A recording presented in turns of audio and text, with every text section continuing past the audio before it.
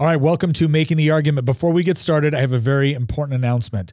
We have a brand new deal with GoodRanchers.com. That's right. If you go on to Good Ranchers and you use promo code Nick and you sign up for one of their subscriptions, you're not only going to get $15 off, but do you remember the old deal where you got 2 pounds of ground beef with each order? Well, we just upped the game. That's right. You can choose top sirloin, salmon, chicken breast, or bacon now. Every single order you get on that subscription is going to come with free top sirloin, salmon, chicken breast, or bacon. You get to choose which one if you use promo code Nick. And again, $15 off on top of that. That's a savings of $480 in meat by signing up for one of those subscriptions.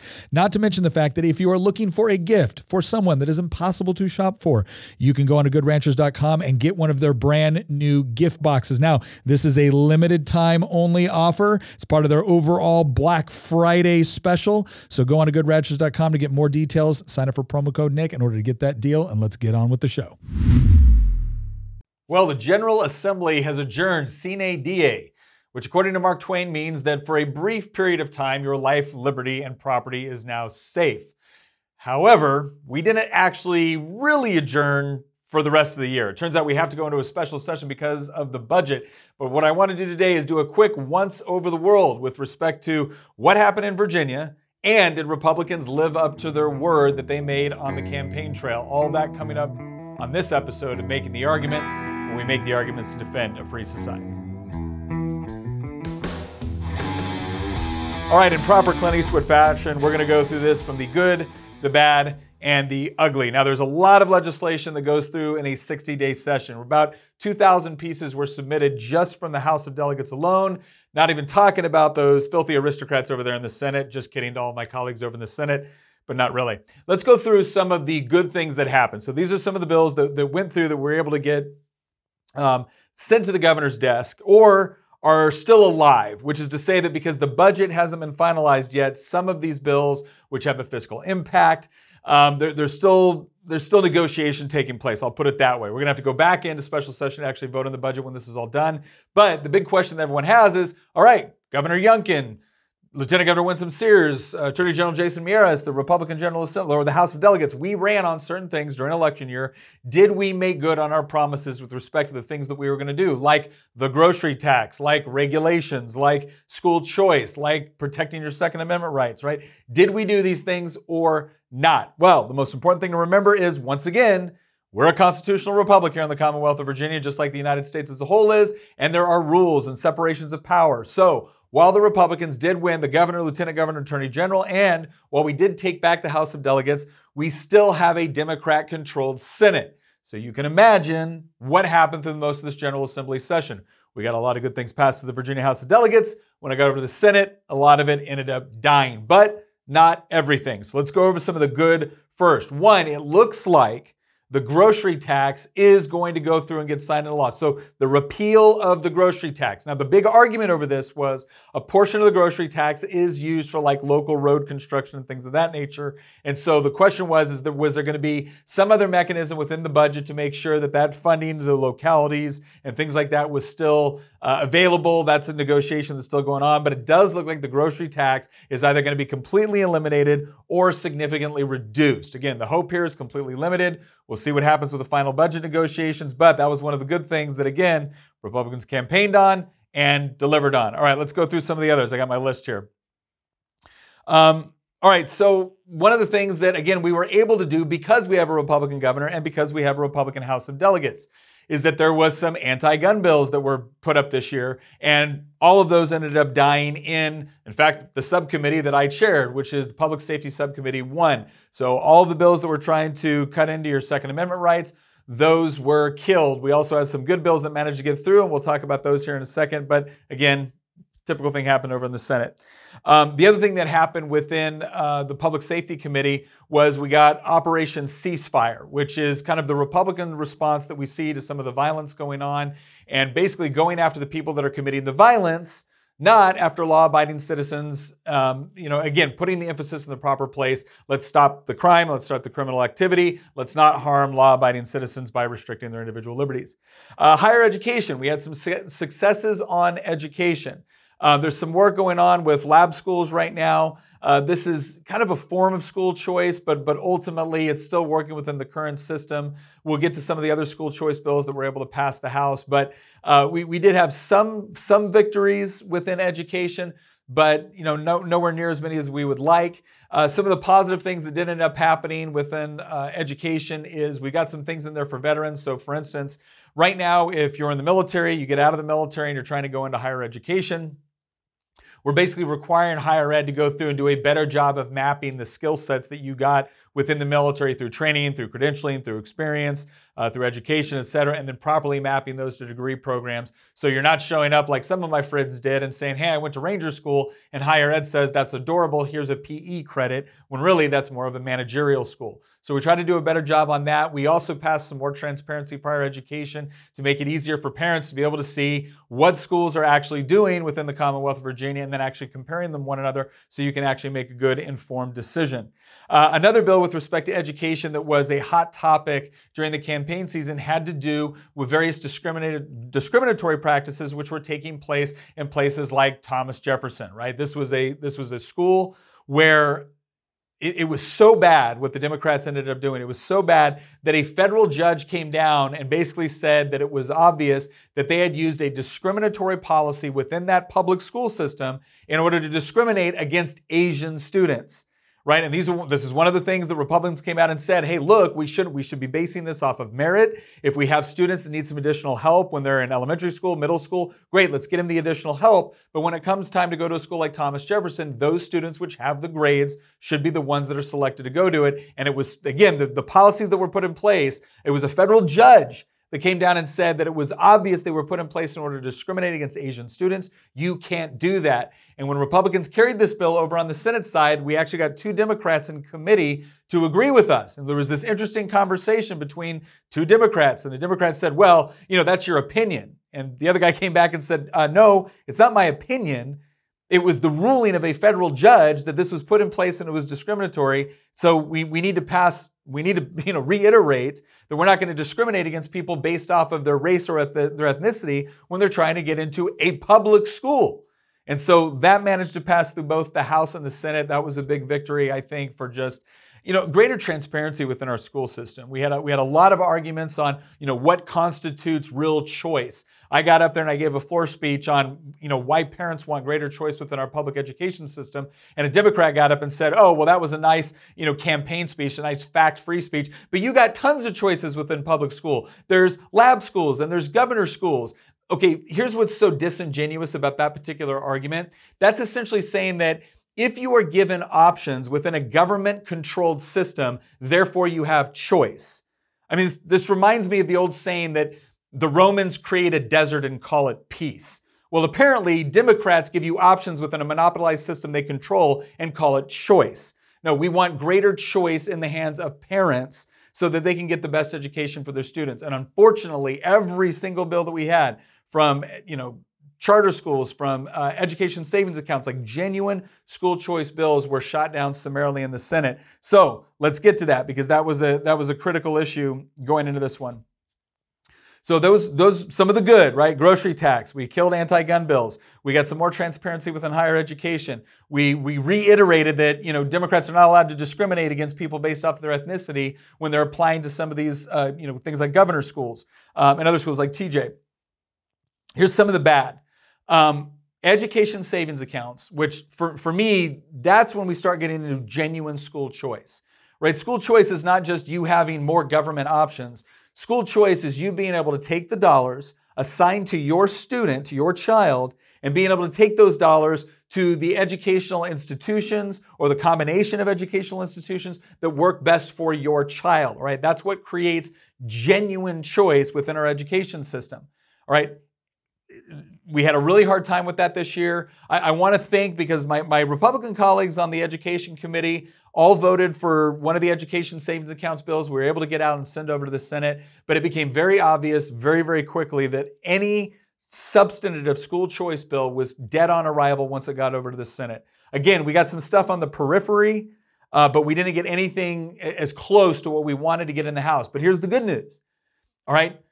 You now know that every member of the Republican House of Delegates voted for genuine school choice, right? They voted for education savings accounts. They voted for charter schools. They voted for the expansion of laboratory schools, right? They voted for these things. So now, theoretically, if we can get a Republican Senate in 2 years, right, then we can actually go back with these bills that the House has already voted for, and we can get those things through, and we can actually get genuine school choice in. But unfortunately, with a Democrat-controlled Senate, they have made it very, very clear they are not interested in genuine school choice. They're only interested in giving you options within the monopolized system that they like to control.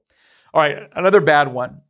We passed a bill within the House of Delegates to repeal red flag laws. Now, the media always likes to talk about these as like suicide prevention bills, or these are just bills that are very, very limited in scope in order to go after people that represent a very clear and present danger to the community.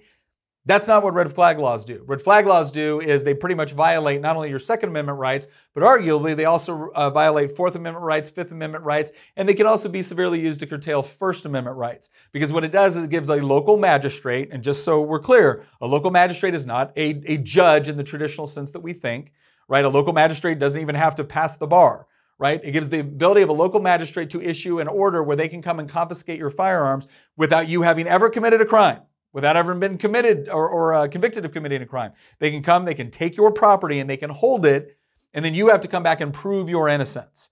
All right, so that's the problem with red flag laws, right? You can see how this could be used by mischievous, government officials in order to target people they don't like for political reasons or whatnot. So we passed a bill in the House to repeal red flag laws. Every single Republican voted against it because, again, this is not just a violation of your Second Amendment rights. It's a violation of Fourth, Fifth, First Amendment rights. It's a violation of due process of law. This isn't the way we're supposed to be governing, right? So we got that passed. Once again, died in the Senate.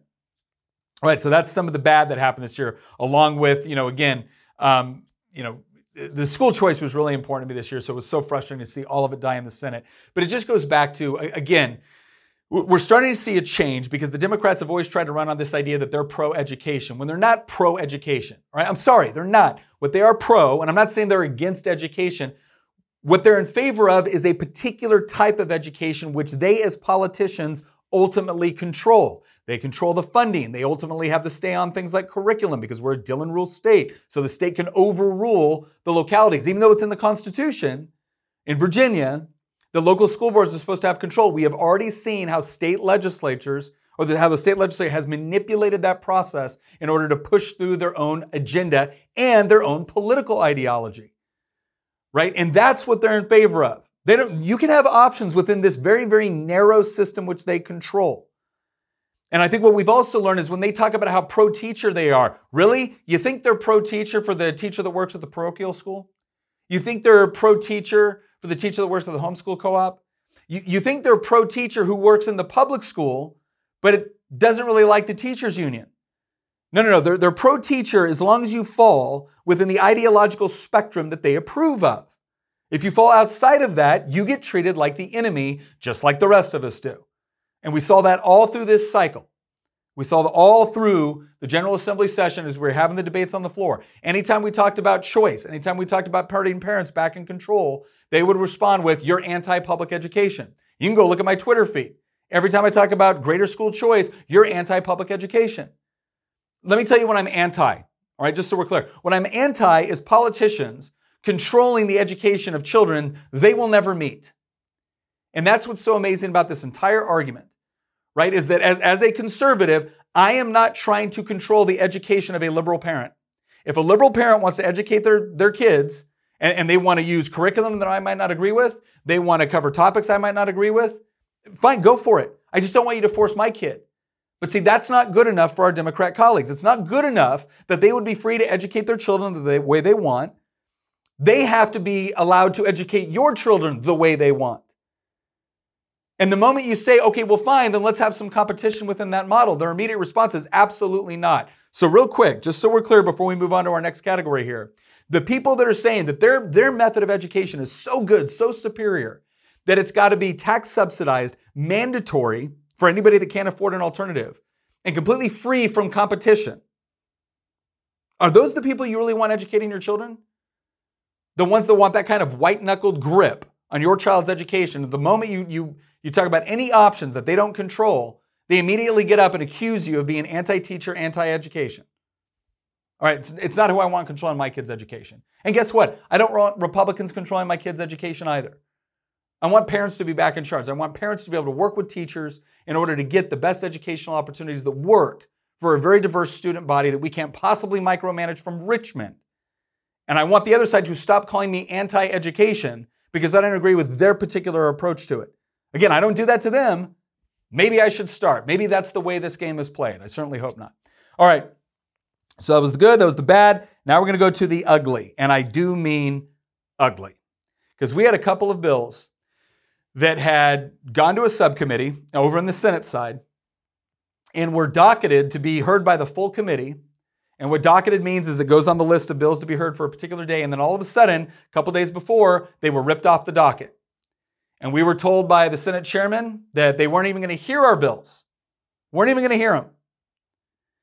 And this caused something of a dust-up because the Senate done forgot that they were only in charge of one side of the building. They forgot that the Republicans were in charge, the House was in charge of the other side of the building. Now, we were hearing their bills. We were giving them a fair hearing in subcommittee and full committee, going to the floor.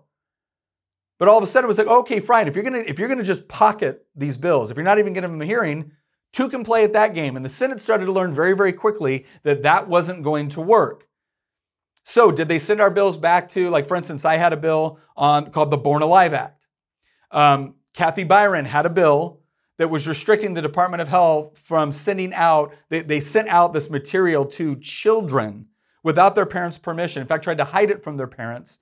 And Kathy had a bill that would restrict their ability to do that. Now, did they send those bills back to Education and Health Committee in the Senate? No, they sent them to the Rules Committee. Because the Rules Committee is the committee, like most of their committees in the Senate are already stacked in favor of Democrats. But the Rules Committee is especially stacked.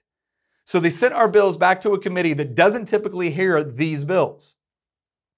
And Kathy Byron gets up and she starts talking about the fact that the Department of Health, the Virginia Department of Health, was sending out information and links to children. Right? They had their cell phone number to children, recommending them to go to these various sites, some of them run by Planned Parenthood, where they could get questions answered like, will my semen taste differently if I eat certain things? That was one of the questions.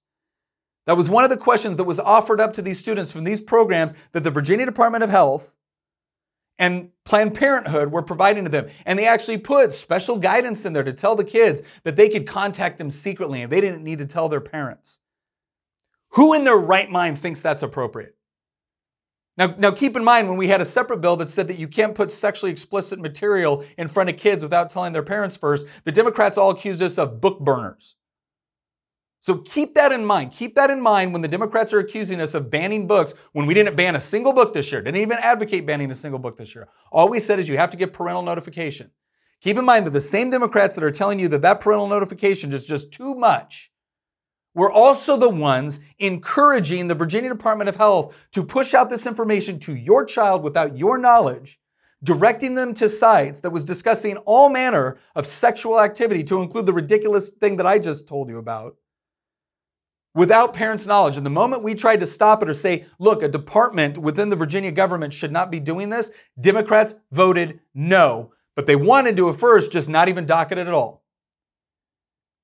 And if that wasn't bad enough, when I got up to present my bill on the Born Alive Act, which I'll tell you right now, I'm very pro-life, but regardless of how you feel about abortion, this bill it didn't stop a single abortion. I'm sorry to say. I wish it had, but it didn't. Here's what this bill did. It said that if a child was born despite a failed abortion attempt, that when that baby is sitting there on the table and needs medical care, it is the obligation of the medical professionals that attempted to carry out the abortion to render a reasonable level of medical care or to attempt to get them to a hospital. That's what it's. You got to do that. If you don't do that, that's a crime. Because now you're essentially, you tried to abort the child, it survived the abortion, now it's sitting there on the table gasping for air. You have to actually provide some medical care. That baby is now your patient. Democrats voted against it. Every single Democrat that was present at that committee, every single Democrat in the Virginia House of Delegates voted against that bill.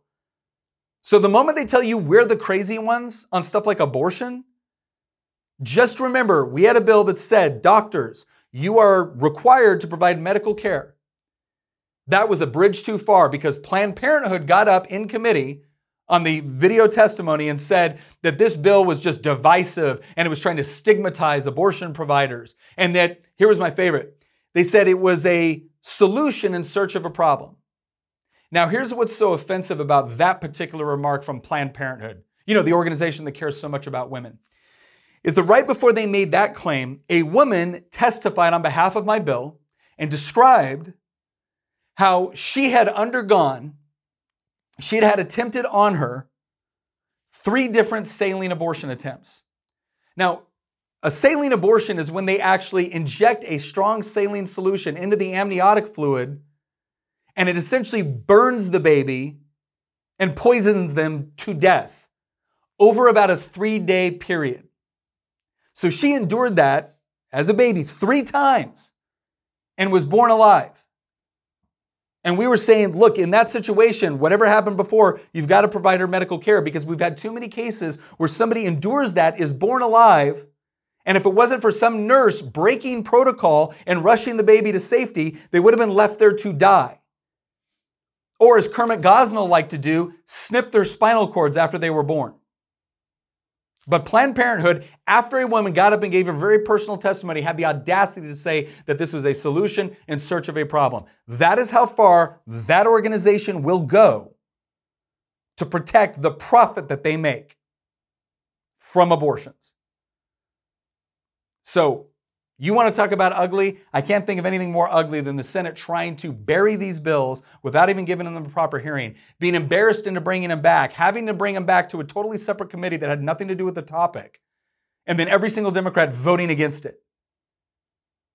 So when they tell you that Republicans are being hyperbolic, that we're being extreme, just remember there wasn't a single bill we carried this year that I think could be accurately categorized as just extreme or beyond the pale, because we're doing things like, hey, maybe dollars should follow the students when it comes to our education program. Hey, maybe we shouldn't tell people they have to pay the grocery tax amidst all the other taxes they're paying, especially when that's one that hits the poorest the hardest. Hey, maybe we should actually be trying to find ways to reduce and get rid of old bad regulations as opposed to constantly creating new ones. That was the extreme stuff we were doing this year. Maybe if a baby is born despite a failed abortion, they should get medical care. Oh, that was extreme. Maybe a department of the Virginia government should not be sending out secret text messages to small children, encouraging them to go to websites to discuss sex without their parents' knowledge. Oh, no, that was too extreme if you want to shut that down. So just keep this in mind. The same people that might seem just so nice and reasonable when they're sitting there talking to you across the table or discussing their plans on the campaign trail, when they get down there, that's how they vote. All right. Now, if you've stuck around this long, you get something special. We're going to go into the bonus round. Excuse me. So, like I said, we've adjourned sine die, which is to say that we're kind of done for the year. However, we had to immediately go into special session for the budget. So the big question on the budget is a couple of things. One, we need to see, again, how much money is going to be spent and where it's going to be spent. I have a real problem with some of the line items within our budget. I know we don't always agree on what's the best way to spend this money. There are certain conditions upon which I would vote for the budget. For instance, if it has the sufficient tax cuts. For instance, there was another tax relief portion that we tried to put into our budget, and the Democrats have been wanting to take away or change. And our attitude has always been like, when you do a tax cut, you do a tax cut for all the people that have been paying taxes. The Democrats say, no, you shouldn't do a tax cut for the people paying taxes. You do a tax cut for these people that really need it. That's always the argument. And what I come back with is I say, okay, well, wait a second. When you say that a certain group of people are paying taxes, and then you look at the combination of state and federal taxes that they pay, plus you look at the redistribution programs with the state and federal level that they receive, what you end up finding out is that whatever they paid in taxes at the state level or at the federal level, okay, they got more than that amount back in redistribution payments. So at that point, they are a net beneficiary of the tax system. They're not actually paying more taxes than they're getting back in government benefits. Now, I'm not making the argument right now about whether or not that's good or bad or whatnot. What I'm saying is that when you're going to look at how much someone pays in taxes, you also have to look at how much do they get back in government benefits programs. And if they get more back in government benefits programs than they paid in taxes, they are not a net taxpayer. That's not me being mean. That's just a statement of fact. The point that we have routinely made is that once you add up both of those numbers, what someone pays in taxes plus once they get back into benefits, if they get more in benefits than they pay in taxes, then when you do a tax cut, okay, they're not getting a tax cut, they're getting additional government benefits. Tax cuts can only, for the word tax cut, for the term tax cut to mean anything, it has to go to someone that actually pays more in taxes than they actually get in government benefits. And so that's generally how we've targeted tax cuts. Again, there's going to be millions upon millions of dollars spent to help people do everything from feed their kids to pay their rent to get access to healthcare. Like all that money's already spent. What we're saying is that on top of that, when we have a tax cut, it has to go to the people that actually pay more in taxes to the government than they get back in government benefits. I don't think that's unreasonable, but every time we talk about it, we're told that we're enemies of the poor. So we're still going to have a fight over tax relief within the budget. And then finally, this is kind of a niche issue, but I want to address it. SB 591 by Senator Emmett Hanger. And this was a bill to try to address some of the problems with Delta 8, which is part of the whole marijuana legalization. Delta 8 is a synthetic. It's being put in a lot of things like gummies and other things where people might not necessarily expect it to be there. You have kids getting a hold of it. It's problematic. And everyone kind of agreed that, okay, there's a problem with Delta 8 that we've got to address, right? Almost everybody agreed on that. But the problem was SB 591 was passed, and all of a sudden it was like taking a nuclear missile to a problem that required a scalpel. And so a lot of people within the CBD industry, within the hemp industry, that had nothing to do with these synthetics, all of a sudden they're getting caught up in that. So I've been working with the governor's office to get an amendment to come down on that bill so that we can address the things that the bill originally wanted to address, while at the same time ensuring that we're not taking, again, a nuke to a problem that really needs a scalpel and then hurting all these other people. Like, we don't need our hemp industry to be the collateral damage of this bill. So we're still working on that. These are some of the things that are still ongoing that will take place both within the budget negotiations and then ultimately with the reconvened session, which will take place April 27th. So that is a once over the world of the good, the bad, and the ugly this last General Assembly session. Here's what I'll say. There's a lot of areas where I think Republicans delivered to the degree that we could, which is to say we can introduce the bill, we can pass the bill in the House, right? We cannot change whether or not Democrats in the Senate will vote for it. We certainly made that attempt. We certainly tried to get things through. There were certain things they would not budge on. The governor has already pledged to sign this legislation. All right, now there are things we can do better. We need to do a better job with education savings accounts next year. All right, there was basically 5 different bills with education savings account. My hope is that next year we're going to go in there with one really good bill. Delegate Phil Scott had a great bill. I think that's probably a really good model to work with. We need to show up again with some of the other, pro-liberty tax reform, regulatory reform legislation that we carried this year that didn't pass the Senate. We need to be able to show up with that again. And then again, the big question is in 2 years, if we can get a Republican Senate, here's what I'll say. Because I know there's some people that were frustrated with how things went this year. And obviously there's differences of opinion on strategy when you only control one chamber in the General Assembly. But I think our big goal is to make sure that we're delivering on our promises, that we're showing people that when you put us in charge, we will govern the way that we told you we would. If we take back the Senate in 2 years, I'm going to tell you right now, I don't want to hear any excuses from Republicans that we can't get the legislation passed. So that's going to be the thing to watch. But again, thank you very much for, sticking with us this General Assembly session. Thank you very much for the prayers you sent up. Thank you very much for coming down and visiting. We will continue to fight in order to preserve individual liberty, to preserve your property rights. Once again, thank you for joining us on this episode of Making the Argument, and we'll see you next time.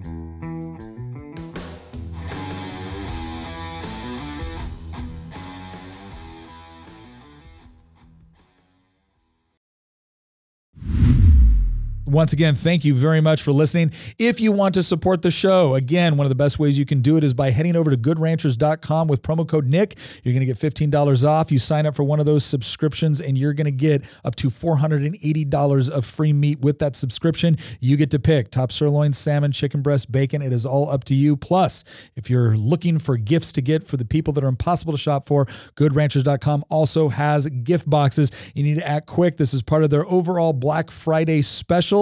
So head on over to goodranchers.com, use promo code Nick, and once again, thank you for listening.